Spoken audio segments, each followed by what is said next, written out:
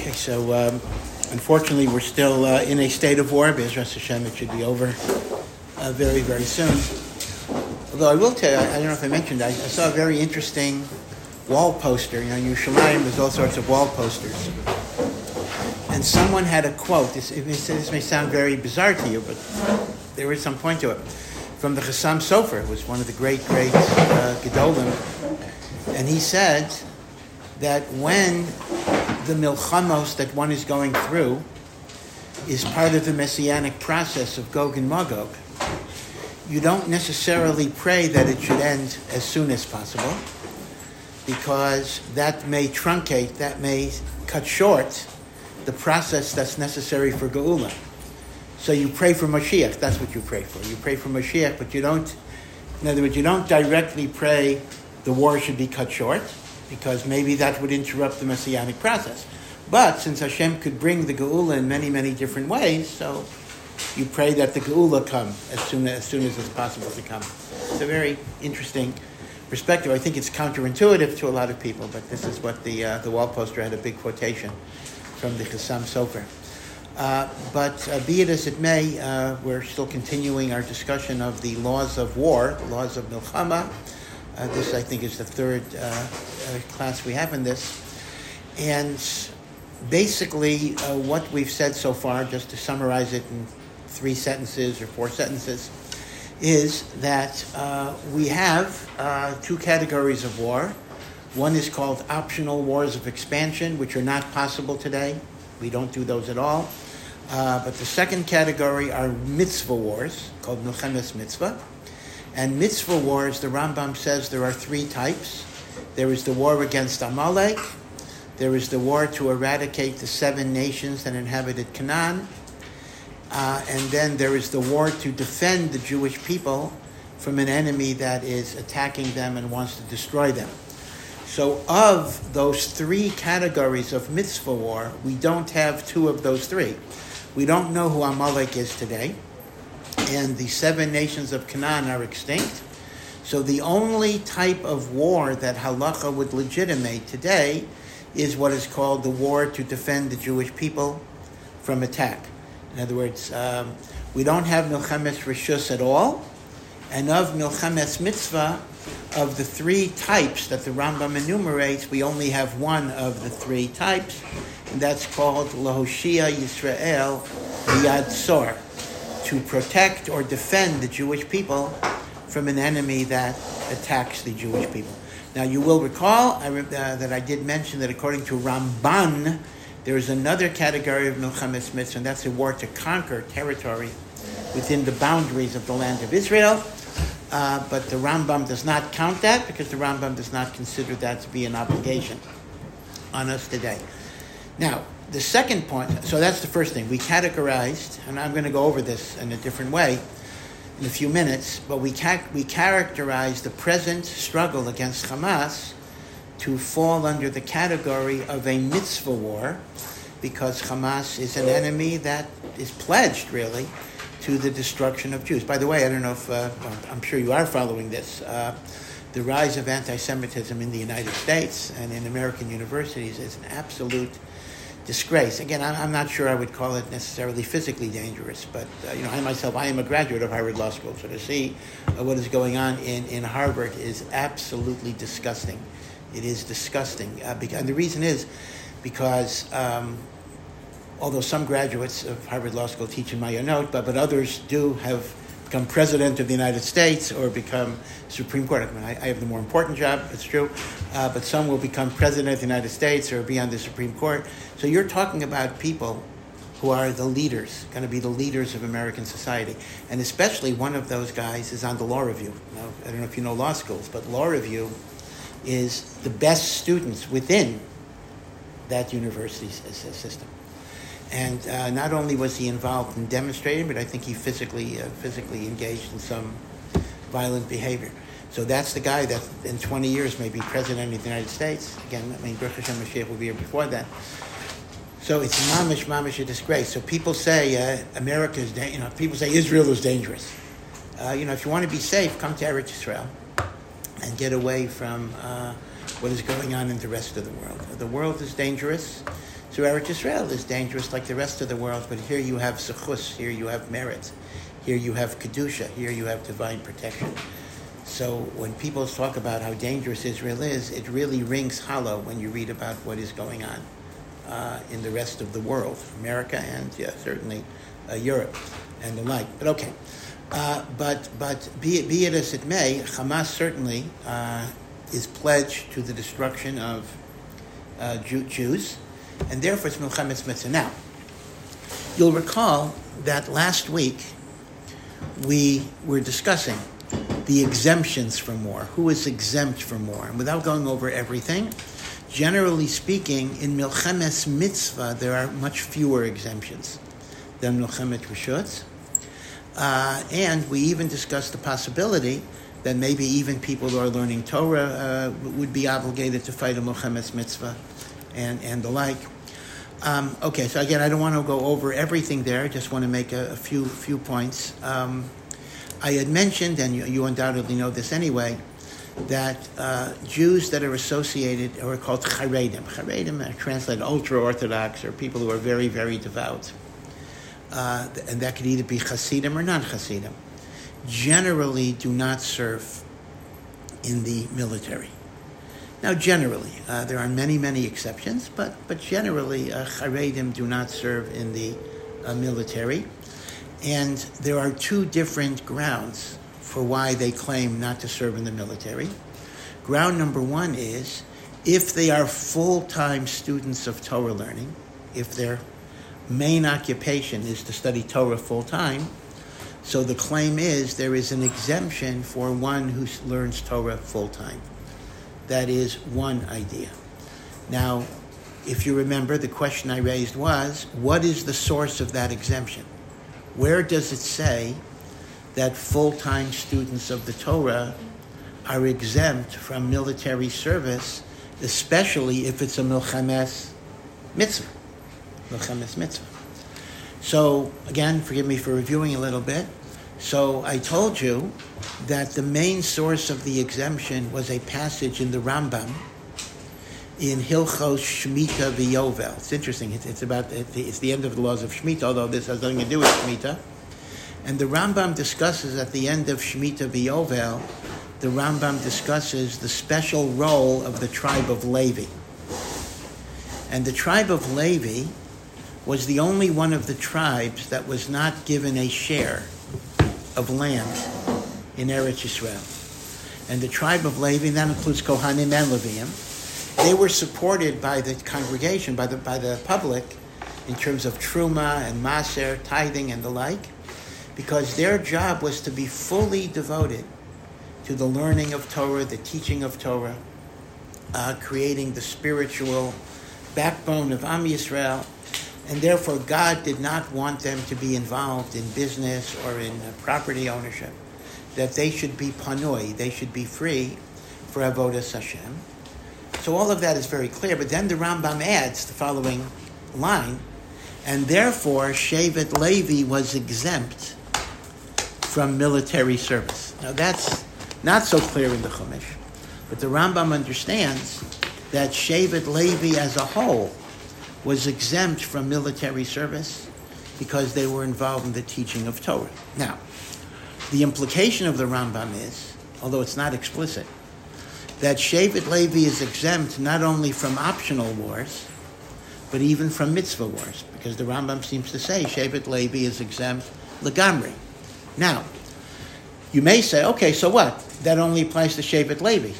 If I'm not a Levi, where's my exemption? So that's based on another paragraph of the Rambam, where the Rambam says that it is not only Shevet Levi that has this exalted status, but any person who truly devotes himself to the service of Hashem with all of his heart will kind of become an honorary Levi. So putting those two together, the military exemption of Shevet Levi and the ability of another, any person to become Shevet Levi, that constructs, so it is said, I'm not poskening on them, just telling you what the position is.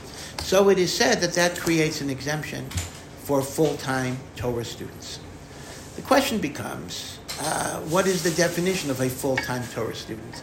Is every person in a yeshiva considered to be, technically they're full-time, but are they learning full-time or are they, doing other things? Meaning it's one thing to say the person who is learning, 18 hours a day, etc., but most are not that way. So that's one question. Now, keep in mind, at most, that is an exemption for the full-time Torah scholar. Now, what about the Haredi Jew who is religious, but they're not a full-time Torah scholar? They go to work or they have a business or whatever it is. What basis are they exempt? So here, there's a second argument that's made. And the argument that's made is that the army is not a religious environment, or it's even an anti-religious environment, and there's a great, great danger that a religious person may become less committed to the Torah as a result of military service. Now, in truth, if you examine this empirically, the answer is sometimes it does happen and sometimes it doesn't happen, meaning to say there are, first of all, non-religious soldiers who become religious in the army, especially now. Second of all, there are religious soldiers who remain very religious and even grow. But it is true, we can't deny the phenomenon that life in the army can, in some cases, maybe in many cases, adversely affect a person's religious standing. So a person may be less careful about Shabbat, less careful about kosher, etc. So as a result, the Haredi world claims what you might call, this sounds a little pejorative, I don't mean it to be pejorative, a life cycle exemption, meaning to say army life is not consistent with the values that we want to give our children. And parents are very, very worried about this. Now, I absolutely understand the worry. I understand the worry. Besides, of course, the worry for your kid's life. That's one thing. But that every parent shares. But the unique concerns that I don't want my child to be in an environment that could be very, very anti-religious in some ways. That's a very legitimate concern. My question is, though, where in halacha do you see that as an exemption from milchemet mitzvah? Meaning, milchemet mitzvah has a norm that everybody's supposed to go. So you're saying, right, except for, let's say, a chassan in the first year, we talked about there are a few limited things. So every exemption from milchemet mitzvah has to be rooted in a halachic category. So I mentioned that the full-time Torah scholar can at least hold on to the exemption of Shevet Levi.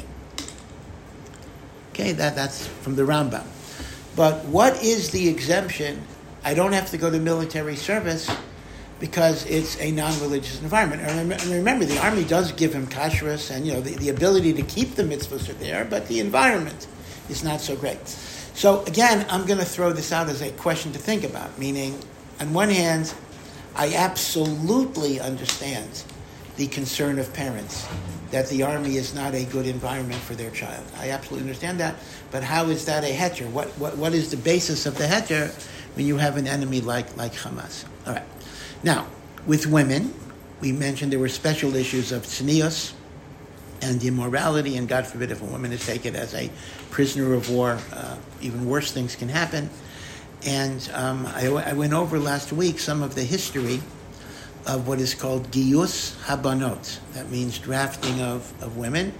Ben Gurion initially was very much in favor of this, and the great Gedolim of the time, this goes back to the early 1950s, actually issued a proclamation that for women to be drafted into the army could lead to sexual misbehaviors, and a person must give their life before they transgress. Giloy Arayot, right, sexual, and this was considered to be Giloy Arayos, and they actually said both a woman and her parents would have to give their lives before there would be compulsory draft. And eventually what happened is that women indeed are not subject to compulsory draft. They could claim an exemption based on religion that is available. And then the last thing we mentioned was Sheirut Leumi. Sheirut Leumi is national service outside of the army, like working in hospitals or teaching in schools. And Many women in the Dati Leumi community who would not serve in the army for religious reasons will do Sheirut Leumi. And yet I had mentioned that within the Haredi world, the Gedolim were not only against women serving in the army, but they were even against women having Sheirut Leumi, and that was a little difficult. But the way the Chazon Ish expressed it was that even if the initial Sheirut Leumi is innocuous, you're working in a hospital, but once you're submitting to a government program where the government can assign you and the government sets the conditions, then in a sense you're in a trap. See, it's not like a private job. If a woman has a job in a hospital and it turns out they're asking her to do non-sneous things, so she could quit. But once you're in the Sheirut Leumi program, you're bound. So because of this, the Chazon Ish at least, and other Gedolim too, was even against Sheirut Leumi, but in the religious Zionist world, Sheirut Leumi is considered to be relatively acceptable. Okay, so again, I'm here more as a journalist and a reporter, I'm not here to paskin any particular shilas. If any of you want to go to the army or Sheirut Leumi or anything like that, you should talk. You can talk to me, you can ask me a shilah too, but you can talk to whichever Rav you ask your shilas too, because I'm not giving final decisions in the class. I'm just reporting what the different issues are. Now, what I want to present to you now, though, is a whole other way of analyzing the whole phenomenon. Meaning, everything we've been talking about is making an assumption that this is a halachic war. In other words, a war legitimated by halacha, and it falls under the category of Milchemes Mitzvah, and therefore everybody has to participate unless we can find specific exemptions. An argument has been made that this is not a halachically valid war at all, even though it's certainly a war of defense, but it's not a halachically valid war at all. Although that doesn't mean quite what it sounds like. And let me explain what the basis of this is. The Rambam says that a Milchemes Rishus, an optional war, which we're not talking about, requires 3 preconditions. You have to have a king, approval of the king, as the king orders it. No, Milchemes Rishus, I'm going back, I'm going to compare. Milchemes Rishus has 3 conditions. The king must authorize it. Number 2, the Sanhedrin of 71 must approve it. And number 3, the prophetic breastplate of the Kohen Gadol, called the Urim V'Tumim, must be consulted, meaning Hashem, through prophecy, must give a yes. Now, Milchemes Mitzvah, you clearly do not need Sanhedrin, and you clearly do not need Urim V'Tumim. Okay, that's clear. But the question is, maybe you need a melech, which we don't have today. Now, where would I get this from? We get this from a short note in the Sefer HaMitzvos. When the Rambam has the Sefer HaMitzvos, so the Sefer HaMitzvos is divided into, some of you might learn it every day, I'm not sure, it's part of the Chabad Rambam calendar, if you do 3 chapters a day of the Mishnah Torah, which is mamish impossible. You finish the whole Rambam in a year. If you do 1 chapter a day, you finish the Rambam in 3 years. But then there's a much shorter work called the Sefer HaMitzvot that you can do a mitzvah, and that you can do in a much lesser time. Now, the Sefer HaMitzvot is divided into 3 parts, if you ever looked at a Sefer HaMitzvot. The first part, which is actually the most interesting, but it's the most theoretical, the Rambam lays down 14 rules to determine how to count mitzvahs. And let me just explain a little background just to familiarize you with the Sefer HaMitzvahs, although it's a digression. We have this rabbinic tradition that there are 613 mitzvahs in the Torah. And that's further subdivided into 365 negative commandments and 248 positive commandments. There are 365 situations where the Torah says, thou shalt not do something. And there are 248 situations where the Torah says, you shall do something. And Chazal say that the 248 corresponds to your bones. Each positive mitzvah gives spiritual life to your bones. And the 365 applies to your sinews and ligaments. Every time you transgress, it spiritually affects your ligaments or whatever. Now, the problem is, though, Chazal gave us a number, but Chazal did not give us a list. There is no list in the Talmud or the Medrash of the 613 mitzvahs. So here's the problem.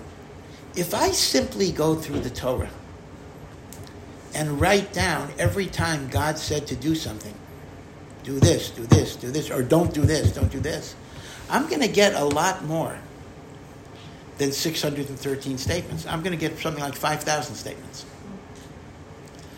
So how do you count mitzvahs? Meaning, how do you count? What are the rules that determine how you count the mitzvahs? It's not a simple thing. And in fact, there are a lot of disagreements as to how you count the mitzvahs. So the Rambam was the first one. He was not the first one who made lists. Even before the Rambam, there were commentaries who made lists. But the Rambam was the first one who tried to make a science out of it. He tried to articulate the rules that governed him.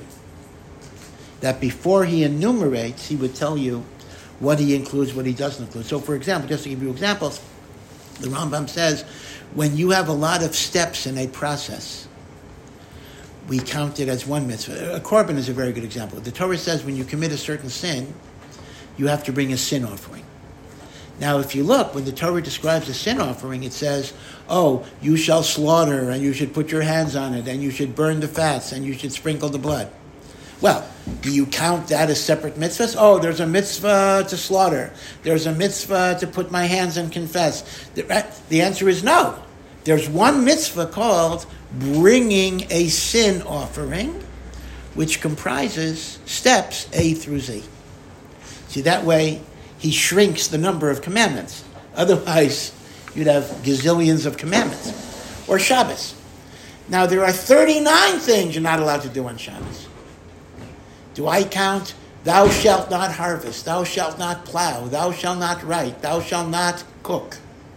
Well, if you start counting that already takes up 39. Rambam says no. There's one commandment called, do not do forbidden work on Shabbos. It happens to be, there are 39 examples. I hope you see the general idea. The Rambam is trying to develop criteria for how you count mitzvahs, how you don't. Another rule that the Rambam says is that there are many commandments that were only temporary in nature, and they're not counted. For example, God commanded Moshe that when people get the man, they are not allowed to leave it over until the next morning. So, is that one of the 613 commandments? Do not leave your man to the next day. The answer is no. Was it a commandment of Hashem? It is. But the 613 only applies to the permanent commandments that always apply. It does not apply to the commandments that are of temporary duration. And these are some of them are very theoretical rules. They're hard to understand, and there are many, many commentaries on these rules. So for the Talmid Chacham, the first part of the Sefer HaMitzvos is the most interesting, where the Rambam develops these rules. Okay, now, after he gives you the 14 rules, he then enumerates briefly the 248 positives, and afterwards he enumerates the 365 negatives. So that's what I mean when I say the Sefer HaMitzvos is a book in 3 parts. Part 1 are what are called the Yud Daled Shirashim, the 14 root principles that guided the Rambam in counting the mitzvahs. Part 2 is a listing of mitzvos aseh, 248, with brief explanations. Now again, he does not discuss rabbinic law. See, in the Mishnah Torah, he goes over all of the halachas. Here he's just giving you a brief description. And part 3 is the mitzvos lo sasa. Okay, now, after the Rambam finishes the Shirashim, and he's about to start enumerating the positive mitzvos, he gives you certain notes, and he says you should know that certain commandments only apply when there's a Beis HaMikdash and a Melech, and I'm not going to repeat this every time. So even if you don't see it later, he says, and he mentions, among these are commandments that require a king, such as Milchemes Mitzvah or Milchemes Rishus. Wow. Now, that's a very, very interesting statement that actually says that even a Milchemes Mitzvah, you don't need the Sanhedrin, that's true. And you don't need the Urim V'Tumim, that's true. But the Rambam seems to say you need a king. Melech. There is no Melech today. So that would mean, according to the Rambam, there is no such category, even today, or today, called Milchemes Mitzvah. So what's Gogurada? What's the what? Gogurada. Yeah, I'll come back. I'll come back to that. Now, Ramban, however, seems to say that the word Melech is lav dafka, and with respect to the laws of war, the role of Melech can be taken over by a shofet, by a judge, or by any form of government that society has considered to be representative of it. And therefore, according to Ramban, a Milchemet Mitzvah could exist today, because you don't need the official Melech. You just need the government to authorize it. So that's a huge machlokes, that according to the Rambam, you seem to need a Melech even for Milchemes Mitzvah. According to Ramban, the government, as it were, can take the place of Melech. Non-Jewish government too? Say again? Any type of government? Well, it would have to be, okay, so you're right. The questions get very complicated, but he's referring to a Jewish government. A Jewish government, or a government elected or appointed or set up by the Jewish people, has the koach of a melech. And the great Rav Kook, who was the first chief rabbi not of the state of Israel, he died before the state of Israel, but he was the first person who had the position of chief rabbi of what was called Palestine under the British mandate. Controversial person even today, but a great gadol, wrote at length with the idea that a Jewish government has the halachic authority of melech in order to wage Milchemes Mitzvah. Now, this wouldn't help for Milchemes Rishus because you're still missing Sanhedrin and Urim V'Tumim. That's not negotiable. But for Milchemes Mitzvah, where the only thing you need is melech, so Rav Kook made the argument that a government would be melech. Now, I want to focus, though, on the implication of the Rambam's position, because superficially this makes no sense at all. So you're telling me that if the Jewish people are under attack, without a melech, we don't have the right? In other words, Milchemes Mitzvah is to defend ourselves. So you're telling me the Rambam says, Milchemes Mitzvah can only be done if there's a melech.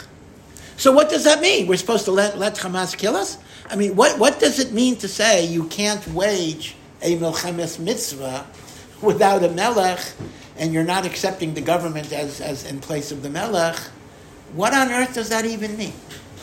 So here, there's a real important idea that you have to get across. And that is, there is something called war, milchama, and there's a halacha of war, a law of war.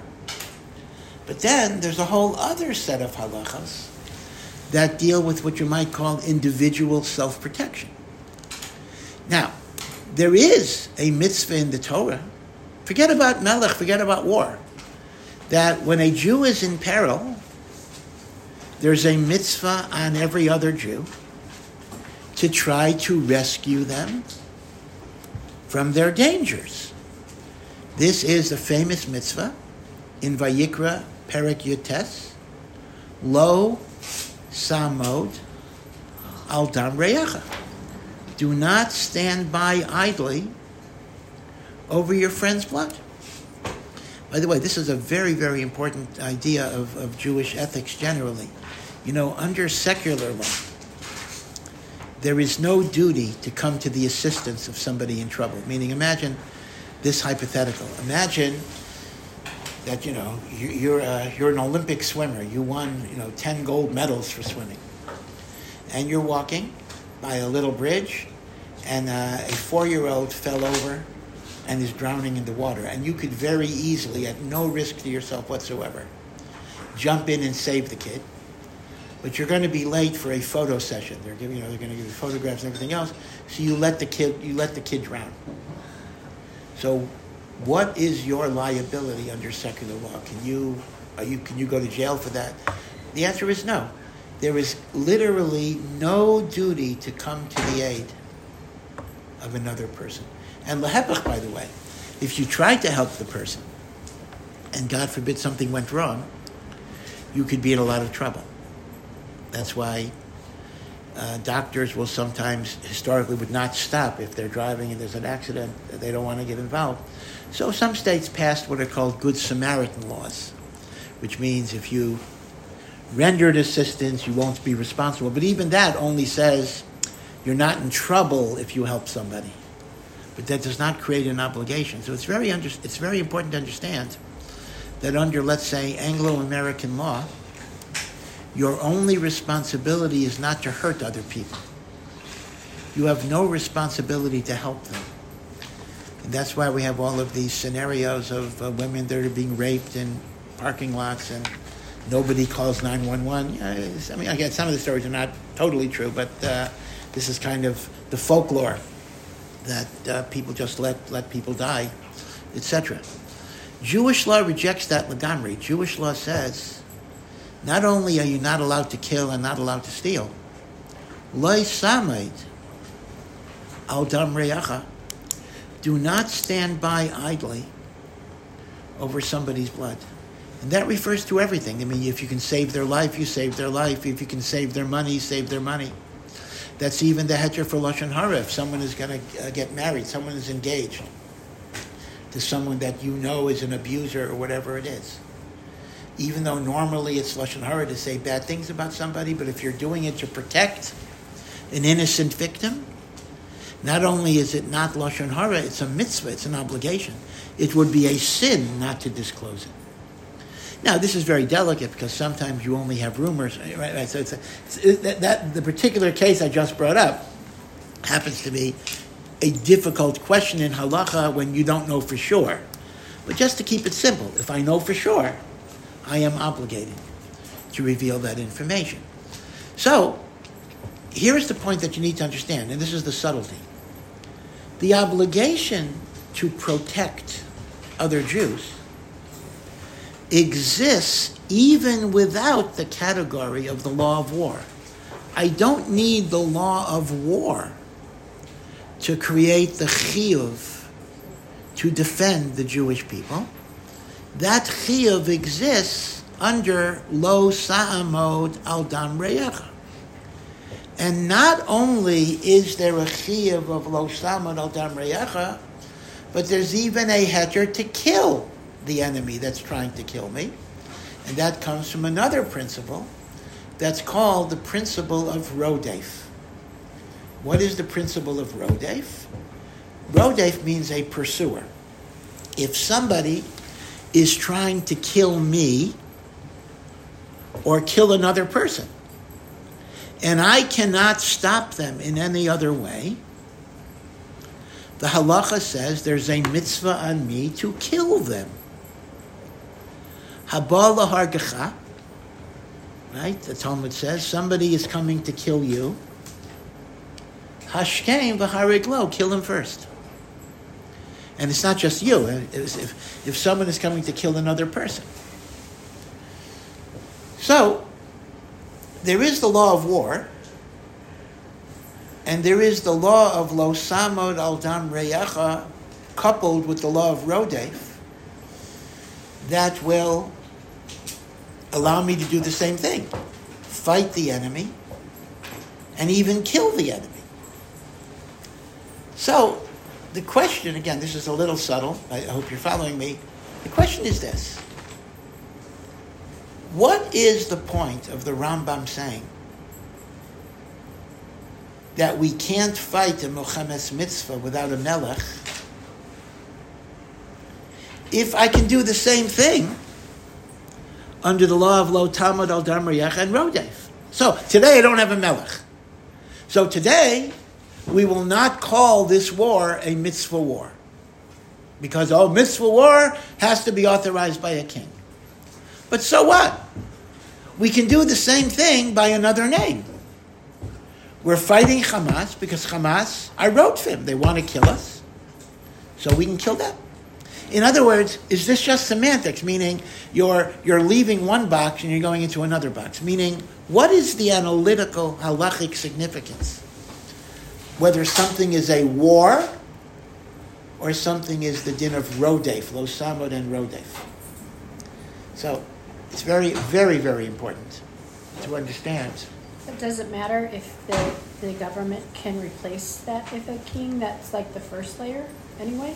I'm sorry, say again? I'm saying that does it matter, that question that you posed, is it irrelevant? Because if the government or judge is in place at the middle. Oh, yes. You're 100% correct. I mean, if you follow the Ramban's position that the government has the role of king, then you're right, it can wage war. Mm-hmm. But I'm asking according to the Rambam, Maimonides. Okay. Like Maimonides, the government is not king. Mm-hmm. So if that's so, this is not a milchemet mitzvah. But I'm asking, so what? In other words, what's the difference? So it's not a milchemet mitzvah, but it's still the law of rodef. Meaning, it's just semantics at this point. Meaning, what is the significance of this not being a war? That people are exempt. Right. So there are a few things to keep in mind. First of all, like this. Let's talk about lo tamad al dam reyacha in the absence of a war. Let's assume we simply have a criminal. There's no war, it's just a criminal. Now, I do have an obligation to save a person in danger. But do I have an obligation to save a person in danger when I'm risking my own life? I mean, let's imagine you simply have this. There's a robber who has somebody at gunpoint. And I'm walking by. And I might be able to tackle the robber or disable the robber. I might be able to do that. But I might get myself killed. Halachically. Again, this is not war. I'm talking about if it's not war. Halachically, am I obligated to try to rescue a person if I'm putting my own life in danger? So the halacha is no. Because the same way when your life is threatened, you don't keep Shabbos, you don't keep kosher, you're not obligated. Again, if you want to do so, it might be a great thing. It's an act of heroism. But you are not obligated to put your life at risk in order to save another person because lo tamad al dam reyacha yields for pikuach nefesh. Just like many commandments yield for pikuach nefesh. Ma she'en kein. If something is halachically classified as milchama, the Minchas Chinuch makes the very, very strong argument that when the Torah mandates war, you can't get out of it because of pikuach nefesh. That's all war is pikuach nefesh. What about your children? What about what? Children, you're saving your children's lives. Well, listen. Most parents would be willing to do it, but halachically they're not. They're not obligated. They're not obligated. I'm not saying they're not allowed to, but they're not obligated. Which would mean like this: if something is a war, people can be forced. People can be forcibly conscripted. There can be a draft. Because even though they're putting their lives at risk, when there's a milchama, the Torah has suspended pikuach nefesh as a consideration. If something is not a war, you can volunteer to try to rescue people at risk to yourselves, but it wouldn't be an obligation, which means there's a tremendous difference, meaning if something is not halachically a war, then the only type of army halacha would allow you to have would be an all-volunteer army, where people are volunteering to put themselves at risk. So not only would the Torah student be exempt, anybody would be exempt. You'd have to have a system like the United States, right? The United States right now. I mean, I remember when there was a draft. I remember in Vietnam, and of course World War II there was a draft. And even then, by the way, when the United States had a draft, rabbinical students were exempt from the army. I mean, I remember my draft card and the like. World War II, which was more serious than Vietnam, rabbinical students were exempt. But the United States then moved to an all-volunteer army. So the point I'm making is, since combat duty, at least, is dangerous to life, and the chiyuv of lo tamod al dam reyacha and rodef does not apply to self-endangerment, that would actually mean, from a halachic standpoint, if something does not have the status of milchama, it is only defense, rodef, then it would have to be an all-volunteer army, and compulsory draft would not be allowed. Masha'ein kain, if we follow Ramban's idea that a modern government has the status of melech, and therefore they can trigger the laws of milchama, at that point a compulsory endangerment would be allowed, subject to the exemptions, and we discussed the Torah exemption, the women's exemption, and the like. So this is not semantics, meaning the point I'm making is, maybe an obvious point, when the Rambam seems to say, without a melech you can't wage milchama, he doesn't mean you can't defend yourself. But he means it wouldn't be via the law of war, it would be via the law of rodef. And the law of rodef has a certain limitation that you can decline if it's going to be self-endangerment to you. Okay, so, which means, according to the Rambam, it is arguable that the only way Hamas could be fought halachically is by the utilization of an all-volunteer army and not a compulsory draft. Masha'ein kain, according to Ramban, that seems to say that the government has the authority of melech. As a result, this becomes milchemes mitzvah. And by becoming milchemes mitzvah, there can be a compulsory draft, subject to the exemptions that we talked about, which may or may not exist, but at least theoretically, they might exist. Now, there's a second issue here as well, and this is another major issue of tremendous importance, and that is the issue of collateral damage. You know, the major issue that Israel is facing in this struggle is that in the course of bombing, and even the ground troops and the tanks in Gaza, trying to uproot Hamas, that is, hiding in those tunnels, and the tunnels are under hospitals and under schools and under apartment buildings and everything else. So by definition, in order to kill Hamas, there are going to be a lot of people, civilians, so to speak, non-combatants, children, who are going to be killed. And the question is, well, are we allowed, so to speak, to kill the children in order to kill Hamas? And of course, keep in mind that the children or the non-combatants, it may not only be Palestinians, it may even be Jewish people, right? So the euphemistic term that is used for this is collateral damage. Collateral damage, right? Because again, Israel has made the point over and over again that they're not trying to kill the civilians. Now, in this connection, let me just remind you of Ramban, who said an important rule that I think Rambam might agree with, that when we attack a city to defend ourselves, we attack the aggressor, we are supposed to give the non-combatants an avenue of escape. You don't surround the city on all four sides. You leave one side open so that the enemy would retreat, meaning those who are not interested in fighting you. This is Ramban, Nachmanides. Now, this does seem to indicate that before you destroy the enemy, you have to give those who want to leave a chance to leave. According to Ramban, this is a Torah requirement. Giving the people who don't want to fight, give them an avenue of escape. Now, this is what Israel did. Not because of the halacha, but it happens to be they were keeping the halacha. They gave people 2 weeks or more of warning. They did it by leaflets dropped from the sky, and they did it by text messaging and then phone calls. They literally called everybody's cell and said, "Get out of here." They gave them 2 weeks. Now, did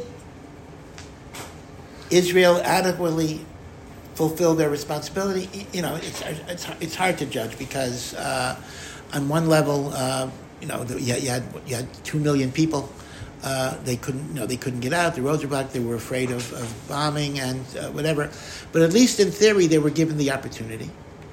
But a lot of them didn't. Some left. Some left. A lot of them didn't leave. And now Israel's bombing, and every day we hear, first of all, the numbers, by the way, Palestinians, Hamas wildly exaggerates numbers. For some reason, I guess the government has a reason. The Israeli government is being very, very secretive about what's going on. But just realize that the huge numbers that Hamas says have been killed are very, very likely exaggerated numbers. And for some reason, Israel is not contesting them at this particular point, maybe because they want to scare the civilians to try to still leave if they can. But don't trust the numbers. I mean, the numbers could be wildly exaggerated. But be it as it may, there is no doubt that if people didn't leave after they were given 2 weeks of notice and they're there, they're going to get killed in all of this bombing. So does halacha allow the killing of civilians in order to root out the enemy? So here is the thing. This too is going to be a very big difference between war and not war. If it is a milchemes mitzvah, in other words, authorized by the proper channels, then as long as we gave the non-combatants the ability to leave, and they didn't, we can do whatever we can to root out the enemy. Right? Once we fight a war, there's collateral damage. That's going to happen automatically. It's regrettable, and again, I mean, it's sad, it's tragic. In fact, I have to say, maybe I'll get hate mail for this, but there's a story now about Kamala Harris's stepdaughter, her husband's daughter from her first marriage. Mm-hmm. She happens to be not Jewish because the Jewish husband married a guy the first time and the second time. So, Baruch Hashem, she's not Jewish, but she's raising an $8 million campaign to help the children of Gaza. Right? She's fun, and without mentioning anything about what Hamas did to Israelis. So that's a tremendous embarrassment because, the Biden administration is, in fact, I'm very, very surprised, pleasantly in a sense, that the Secretary of State, this guy Blinken, met with Arabs over the weekend, and all the Arab nations said there has to be an immediate ceasefire, this can't go on. And Blinken said it is the United States' position that Israel should not agree to a ceasefire at this point because that would give Hamas the chance to rebuild itself. This is quite surprising in a pleasant way, in an unusual way. But he took the position. He said to the Arab nations, no, it's not the time for a ceasefire yet. Okay. But anyway, she's raised, so it's a tremendous embarrassment, but I'll tell you the truth, and this is where I'm being a little controversial. I'm okay with helping the children, getting them homes, getting them education, getting them food. They are victims, and it's sad. And one of the big differences between our side and their side is we have sadness that their children are getting killed, and they don't have food, and they don't have medicine, they don't have education. It is sad to us. It's a tragedy to us. And they don't feel that way, not about our kids for sure, and not about their kids as well. So that's a big difference. So we do what we have to do. It's important to understand this. If it's a milchama, we can destroy the enemy even if other people are going to be affected, and even if there would be Jews, God forbid, God forbid, God forbid. But if we had to root out Hamas, and as a result some hostages were to be killed, God forbid, it should never happen. Halacha would say that's the right thing to do. Because Hamas cannot protect itself by human shields, whether they're their human shields or our human shields.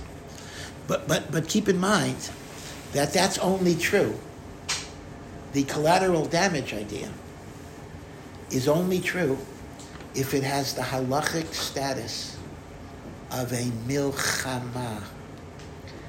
In other words, if it's simply the law of Rodef, you're only allowed to kill the Rodef. You cannot kill the innocent person to get at the Rodef. So, let me give you an example. So it's not semantic, meaning to say whether something is a milchama or something is simply Rodef is not just a semantic label. There are some practical differences in how this works. So let me give you an example from another tragedy, a number of years already, 9/11, right? September 11th, 2001, okay? The World Trade Center. So let's imagine the following question. You have a plane, I'm making up, I don't have the exact numbers here. Let's say you have a plane that is headed towards the World Trade Center. And the plane has 200 passengers on it who are innocent people. And it has, whatever it is, 5 terrorists. And this plane is going to hit the World Trade Center. And it is estimated, let us say, that 5,000 people are going to die. So let's ask the question, are we allowed to shoot down a suicide plane and kill 200 innocent people? Now again, if the only people on the plane were the terrorists, that's pasha, that's obvious. That's a rodef. Of course we can kill the terrorist, so the terrorist won't kill other people. That's obvious. But the question is, can we kill 200 innocent people in order to save 5,000 people? If they're going to die anyways. Okay. So this is an interesting question. Some of you might have had in college or in your own studies a whole branch of moral philosophy that is called trolley problems. The reason it was trolley because it was developed by an English professor of philosophy, a woman in Cambridge. Her name was Dr. Philippa Foot, F-O-O-T-E. A little bit of trivia.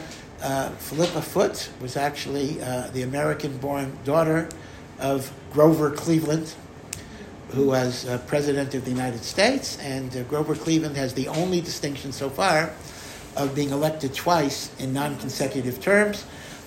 If Trump manages to survive jail, maybe Trump might be the next person who does it in non-consecutive terms. But Philippa Foot married a British guy, and she was an academic. She became a very esteemed professor of philosophy in Cambridge. And she developed a whole series of problems, hypothetical problems, dealing with trolleys, trains. That was her thing. So let's take a few trolley cases just to illustrate this. So case number 1 is I'm driving a trolley, and all of a sudden the brakes fail. The brakes don't work. I can't stop. And there are 5 children in front of the train, and they can't get out of the way. So if I do nothing, I'm going to run them over. But I can turn the train onto a side track, and it'll stop eventually, and nobody's going to get hurt. But lo and behold, on the side track, which is unused, a worker fell asleep. He figured no trains go there. Pretty stupid, but he just decided to take a nap on the track. So, if I divert the train, I'm going to kill 1 person. If I don't divert the train, I'm going to kill 5 people. So is it permissible for me, or is it obligated for me, to divert the train to kill one in order to save five? There are typically Now she discusses it. I'm sorry, say again? There are typically like two schools of thought, like Yeah. libertarianism and like Kantian ethics. and Right, like, right. So some people now she analyzes it from a secular standpoint, not a Jewish. She's not Jewish. So she says, utilitarianism always talks about you do the greatest good for the greatest number of people, and since 5 lives are better than 1 life, so it's worthwhile to kill one guy in order to save 5 people. But if we ask ourselves halachically, am I allowed to kill one person to save 5? The halacha is very clear you cannot, because the halacha is that you cannot kill one person to save another, and you cannot kill one person to save 100 people, unless they're a rodef, meaning if they're directly threatening me, I can kill the rodef. But an innocent guy who fell asleep on the track, I would not be able to. Right? So in such a situation, I can't kill one to save 5. That's very clear halachically. Although, actually, you'll see in a moment, it may not be so clear, but the simple halachic rule is that numbers don't matter, because every life is of infinite value. And if something is infinite, 5 times infinity is still infinity. 10 times infinity is infinity. 100 times infinity is infinity. Now, so here's my question to you. If I'm not allowed to divert the train and kill one to save 5, would I be allowed to shoot down the suicide plane and thereby kill 200 and save 5,000? In other words, is it the same thing? Meaning, is shooting down the suicide plane the same problem as diverting the trolley? See, in both cases, what you're essentially doing is you're trying to make a utilitarian calculus. I will kill fewer people in order to save more people. I would say no. Yeah. Because I think a suicide plane, the people on the plane are in danger as well. Whereas in the trolley, people on the trolley are not in danger necessarily. So Baruch Hashem, you have the same thinking as Rashi. So you have a very good precedent.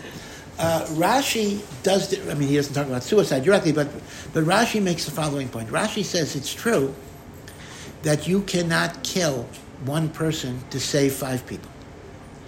But if that one person is going to die either way, in other words, in the case of the train, if I kill the 5 kids, the guy on the side is going to live. His death is not inevitable. So I don't have the right to kill him to save 5 kids. But in the case of the suicide, I'm not making a choice between 5,000 and 200. I'm making a choice between 5,200 and 200. Meaning the 200 on the plane, you never know, a miracle might happen, but it's extremely unlikely that they're going to survive a crash into the World Trade Center.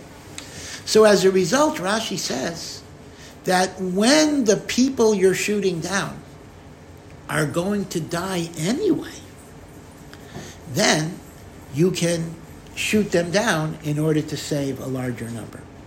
See the difference? That's very important. Meaning, in the trolley situation, you would not be allowed to kill the man to save the 5 or even save the 100, because that man lives until you make a decision to kill him. Is that regardless if it's a Muhammad's mitzvah or if it's... No. Okay, remember, I'm talking about if it's not Muhammad now. This is a bigger... What if, let's say, the hostages, we don't know if they're going to be killed? No. So let me explain this. In Milchama, okay. Again, I want to be very clear. I'm trying to illustrate, maybe in a long way, the differences between the laws of Milchama and the laws of Rodef.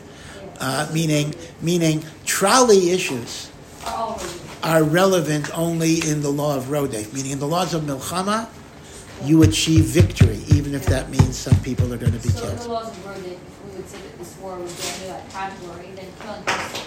Yes, that's correct. Meaning to say we'd have a problem. Yeah, exactly right. Yeah, now I see your point now. Yeah, that's exactly correct. Meaning to say that under the law of Rodef, if this would not have the status of a war, we would not necessarily be able to bomb and kill the hostages in order to achieve victory, because the hostages' death is not inevitable. What if you don't know where they are? Well, I'm saying it's kind of like a trolley situation, meaning I'm bombing Hamas because Hamas will kill all sorts of Jews. Yeah, but when I'm doing that through killing hostages, at least Jewish hostages. And in other words, the Hamas bombing is actually similar to some degree to the trolley case. It's not similar to the suicide bombing case. It's actually similar to the trolley case. And therefore, if it's a milchama, it can be done. But if it's not a milchama, it doesn't. So the point I'm making is that we certainly have the right to defend ourselves. There's no question about it. But there's a big, huge difference. Is it because of milchama or is it because of rodef? If it's because of milchama, the army would have to be volunteer. It could not be compelled. And if it's because of milchama, we would have a big problem with collateral damage beyond the actual combatants. So how would we fight them? If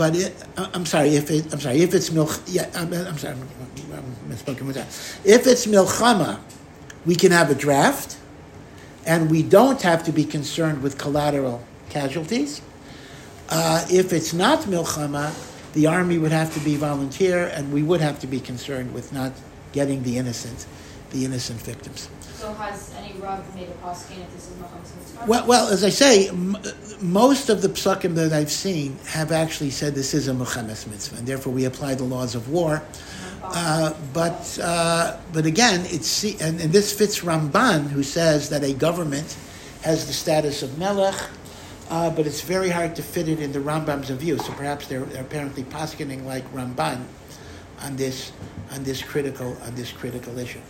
By the way, let's go back to the first trolley case, which is another line of reasoning. The Chazon Ish. Well, okay. Let me go back to Rashi for a moment. Let's go back to Rashi. Rashi allows you to shoot down. Rashi in Sanhedrin allows you to shoot down the suicide plane because it's not like the trolley case, because the 200 on the plane are going to die anyway. Now, let me tweak this a little bit. When you shoot down a plane and it explodes in the sky, pieces of the plane are going to land somewhere. And when those pieces land, they could land on somebody's head, somebody's car. Now, do you see the difference there? If the only people who are going to die when you shoot down the plane are the 200 people on the plane and the terrorists, so then you can make the argument, hey, if I wouldn't shoot down the plane, these 200 people are going to die anyway, so I could kill them in order to save 5,000 more people. That's Rashi's argument. But what if, as a result of your shooting down the plane, somebody else is going to die? And that includes assumption, or we know for a fact? How far do you go? Includes what? We also include assumption into that, or we know for a fact? I'm sorry, would include, I didn't get the word you said. Assumption into that, or we know for a fact? Well, let's assume that we know for a fact. You don't really know. That's part of the complication. No, but that's what I'm saying. If we can assume that even if we know for sure that they're gonna die, but somehow maybe this the one person, you know what I mean? We can assume that it's not gonna be a collateral damage. Yeah. So. Oh, okay. So again, if we knew, for example, we were going to shoot the plane down into the ocean, so then we would go with Rashi. Then we have Rashi's argument that the 200 are going to die either way.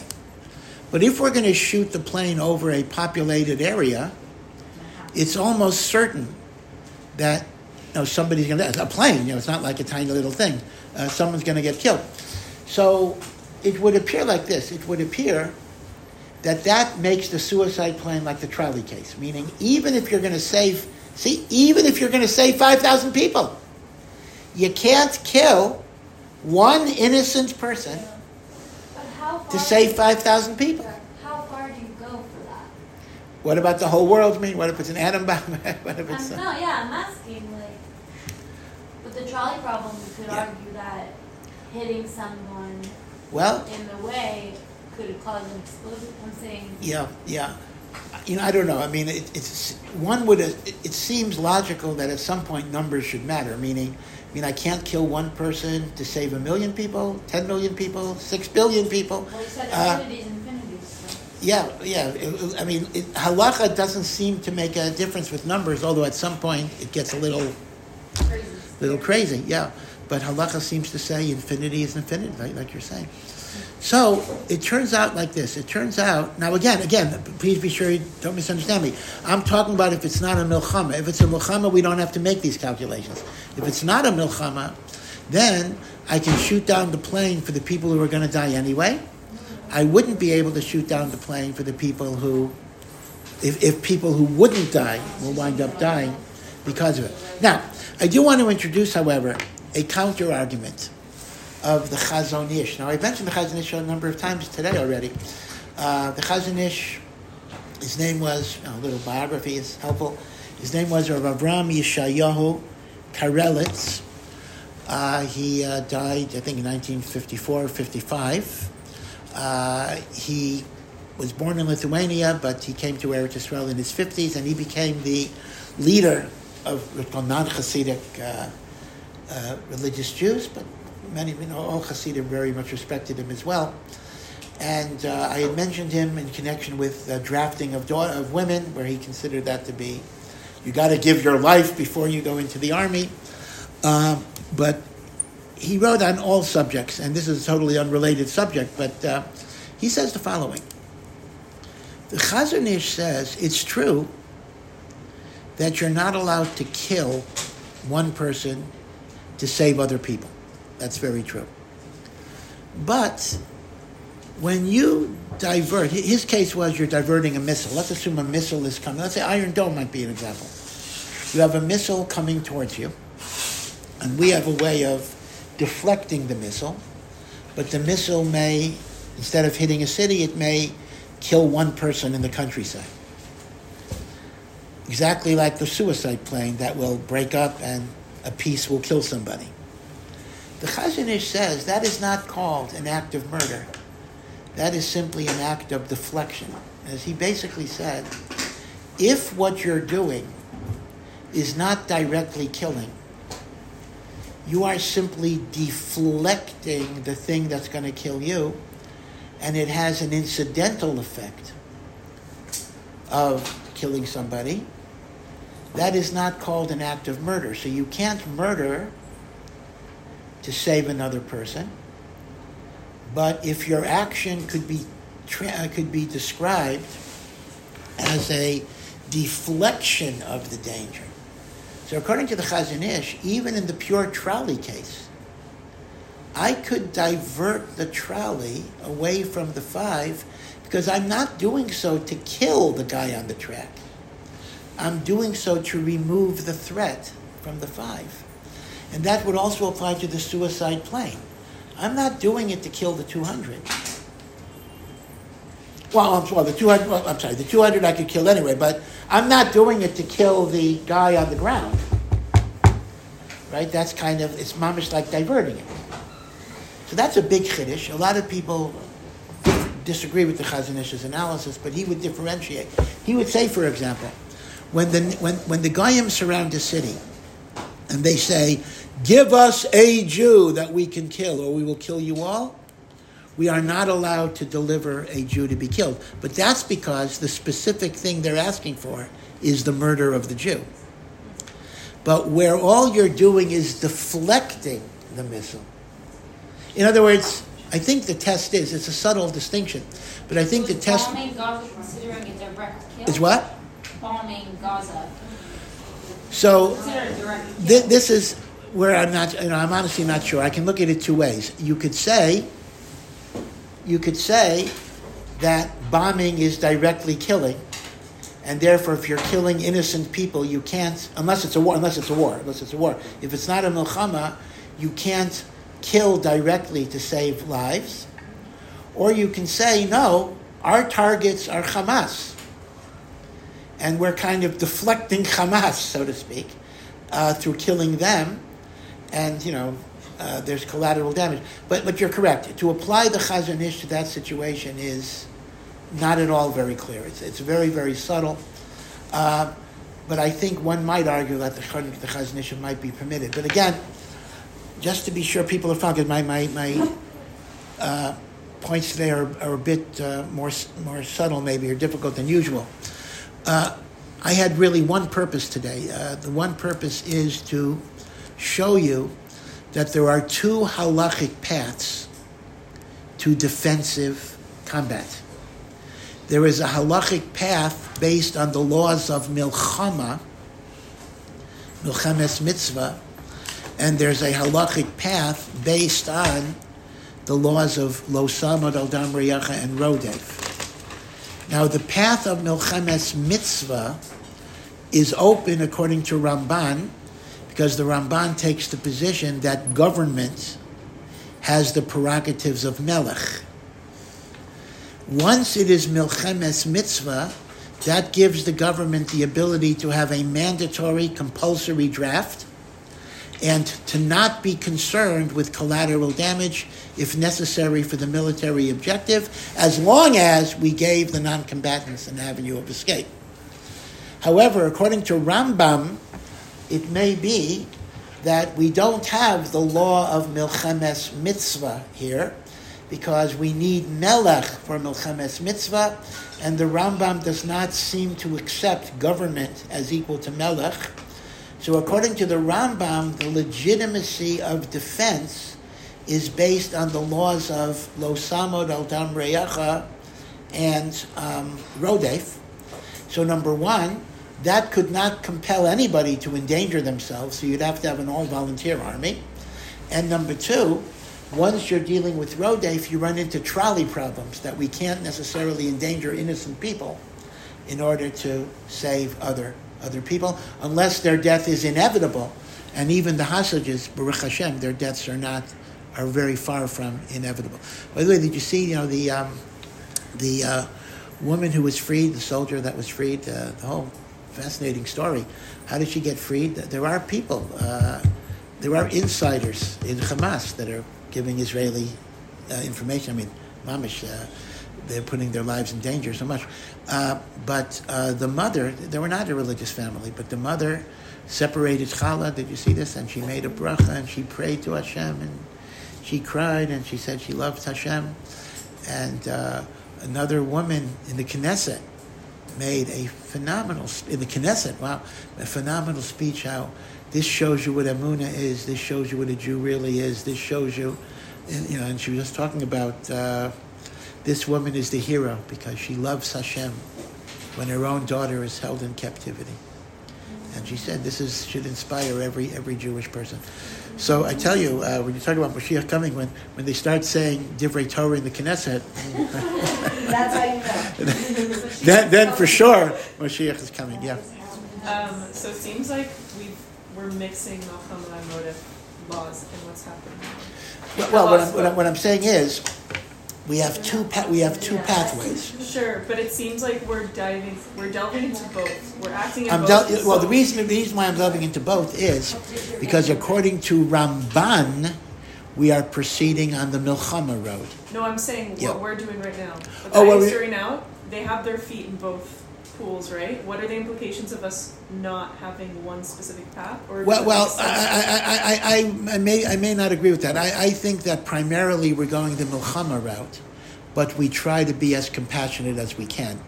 Because remember, even in the Milchama route, we have to give them an avenue of escape for people. So I think the predominant philosophy of the IDF, to the extent they're following halacha, is that they're treating this as Milchama. And that's the justification for the bombing. Yeah, that's what I was going to ask, because it is complex. So it seems like the third route is to actually combine the two in the best way possible. On the other hand, you can't fully combine it because to some degree they're mutually exclusive. Meaning, if I went with the Rodef route, I might not be able to do collateral damage at all, and I would be stymied. So I think overwhelmingly, we're going with Milchama, but we're trying to be humane. And listen, I heard an Israeli colonel said that when he sees the devastation in Gaza, his heart breaks. But he says, they were given 2 weeks to leave. We begged them to leave. Now, we're not saying, he said this point, we're not saying because they didn't leave, they deserve to die. They don't deserve to die. We're not targeting them. But they didn't leave. And we have to kill the people who do deserve to die. And they are in the way. And they could have left. It's tragic. It's nothing to be happy about. What happened yesterday? What happened yesterday? Whatever day it was, where they were able to leave the island. Yeah. And then Hamas ended up. What happened? Hamas ended up killing them. Yeah. Well, that's right. That's Hamas, right? So we tried. We tried. So I guess it's not on us. It's not on us. It's not on us. I mean, this is the issue. The issue is that. Hamas doesn't care. Hamas right now is diverting food and fuel to their terrorist operation. Food and fuel is coming in. A little bit is coming into Gaza, and they're stealing it to keep their tunnel construction going or whatever it is. Right now, they're diverting it.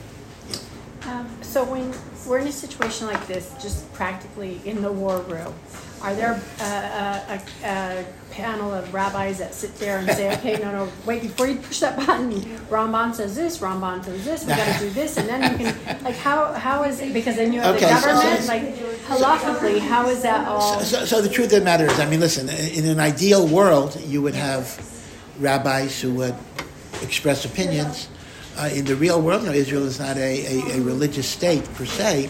However, there are ministers who at least are, Shomer Shabbat, and they're sensitive to these issues. So I don't think they call rabbis, but they will, let me put it this way. The IDF is concerned with ethics generally, and a lot of the ethics are based on Jewish tradition. It may not go into the detail that we've gone through, but as an ethical army, the IDF is one of the most ethical in the world. And they have a very, very high standard of ethics. At the same time, the exchange that happened, one of the massive exchange that happened that actually traded one of the terrorists back to, back to Gaza, for one soldier, the establishment generally, the rabbinical establishment was not to do it. That's it correct. Too much of the Right. Yeah, that's correct. That'll be next week's topic. I was going to do it today, but we're almost out of time.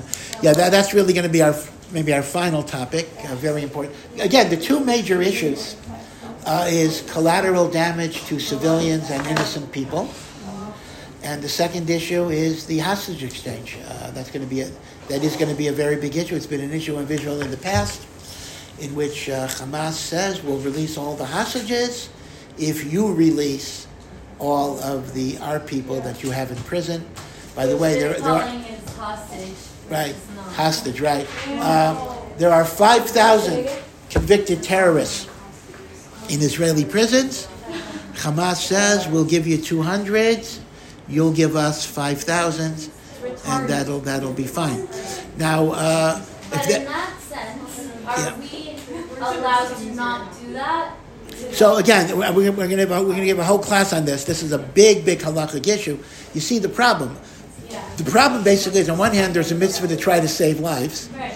On the other hand, by releasing terrorists, you are endangering an indefinite number of lives in the future. So the question is, are you allowed, are you obligated to save the immediate lives if you're exposing the population to long-term danger? Now, you remember Gilad Shalit. Gilad Shalit, who's, Baruch Hashem, he was in captivity for more than 5 years, really long time. And Israel the terrorists finally released him in exchange for 1,000.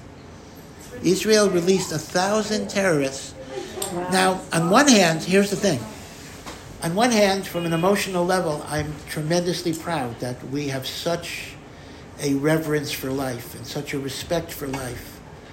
Life is infinite, so we will release 1,000 people to get one person back.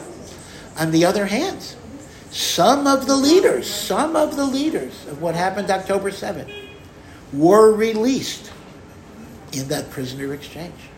So in effect, I hate to say this, I don't want Gilad Shalit to feel bad. We're happy he's here. But in a sense, his freedom was secured at the cost of 1,400 lives. Maybe I'm exaggerating a little bit, but There is a connection there. So this is an excruciating dilemma. There's like people say, I'm in favor of, apple pie and baseball. I'm in favor of saving lives. Everybody's in favor of saving lives. That's not the issue. But the issue here is you're saving lives in a way that will be endangering lives, and the lives you may be endangering may be a lot more than the lives that you're trying to save right now. And it's like there is too high of a price for that. Like there are lucky arguments, many times that this is it's very relative, but still there's a too high a price that you cannot pay for that. So here we happen to have a very, very extensive halachic literature on this that goes all the way back to the time of the Gemara. So we will talk about that next week. One final point I want to share with you, though, very interesting commentary about collateral damage. And this is from Divrei Hayamim, from the book of Chronicles. If you remember the very famous story that David HaMelech wanted to build the Beis HaMikdash. David HaMelech very much wanted to build the Beis HaMikdash. But Nasan HaNavi, Shmuel is not alive anymore, so Nasan is the main Navi. Nasan HaNavi communicates to David that Hashem is not letting you build the Beis HaMikdash because you have fought many wars and you have spilt much blood, and the Beis HaMikdash can be built only by a man of peace, and your son Shlomo will be a man who will not have to fight wars, and he will build the Beis HaMikdash. So what David HaMelech did was, he did not merit to build the Beis HaMikdash, but he gathered all the gold and the silver, he gathered all the materials for the Beis HaMikdash. So there's a commentary, one of the great commentaries on Tanakh was the Radak. Radak is Rav David Kimchi. He was in the time of Ramban and the like, and he explains that, what do you mean? Every war that David fought was a mitzvah war, wars against enemies. So the Radak says, Hashem is not criticizing David for the bad guys that he killed, but he's saying that when you killed bad guys, you also killed good guys, collateral damage, and that's not a sin. The Radak says beferish. That's not a sin because you were doing it as part of the military effort. So David does not get punished for that, but it's spiritually a defect a little bit, so you don't merit to build the Beis HaMikdash. So you see two things from the Radak in opposite directions. You see that if you're really going after the enemy, halacha permits the collateral damage, if it's a milchama. At the same time, you see that it's a bit spiritually injurious to you. So it's not a sin, but it's a pagam. It's kind of a little bit of a defect in the spiritual nefesh, so you try to avoid it. So this is what you see from the Radak. Okay, so Mirza Hashem, next week we'll talk about the last issue, and that is the prisoner release and the prisoner's exchange. Thank you.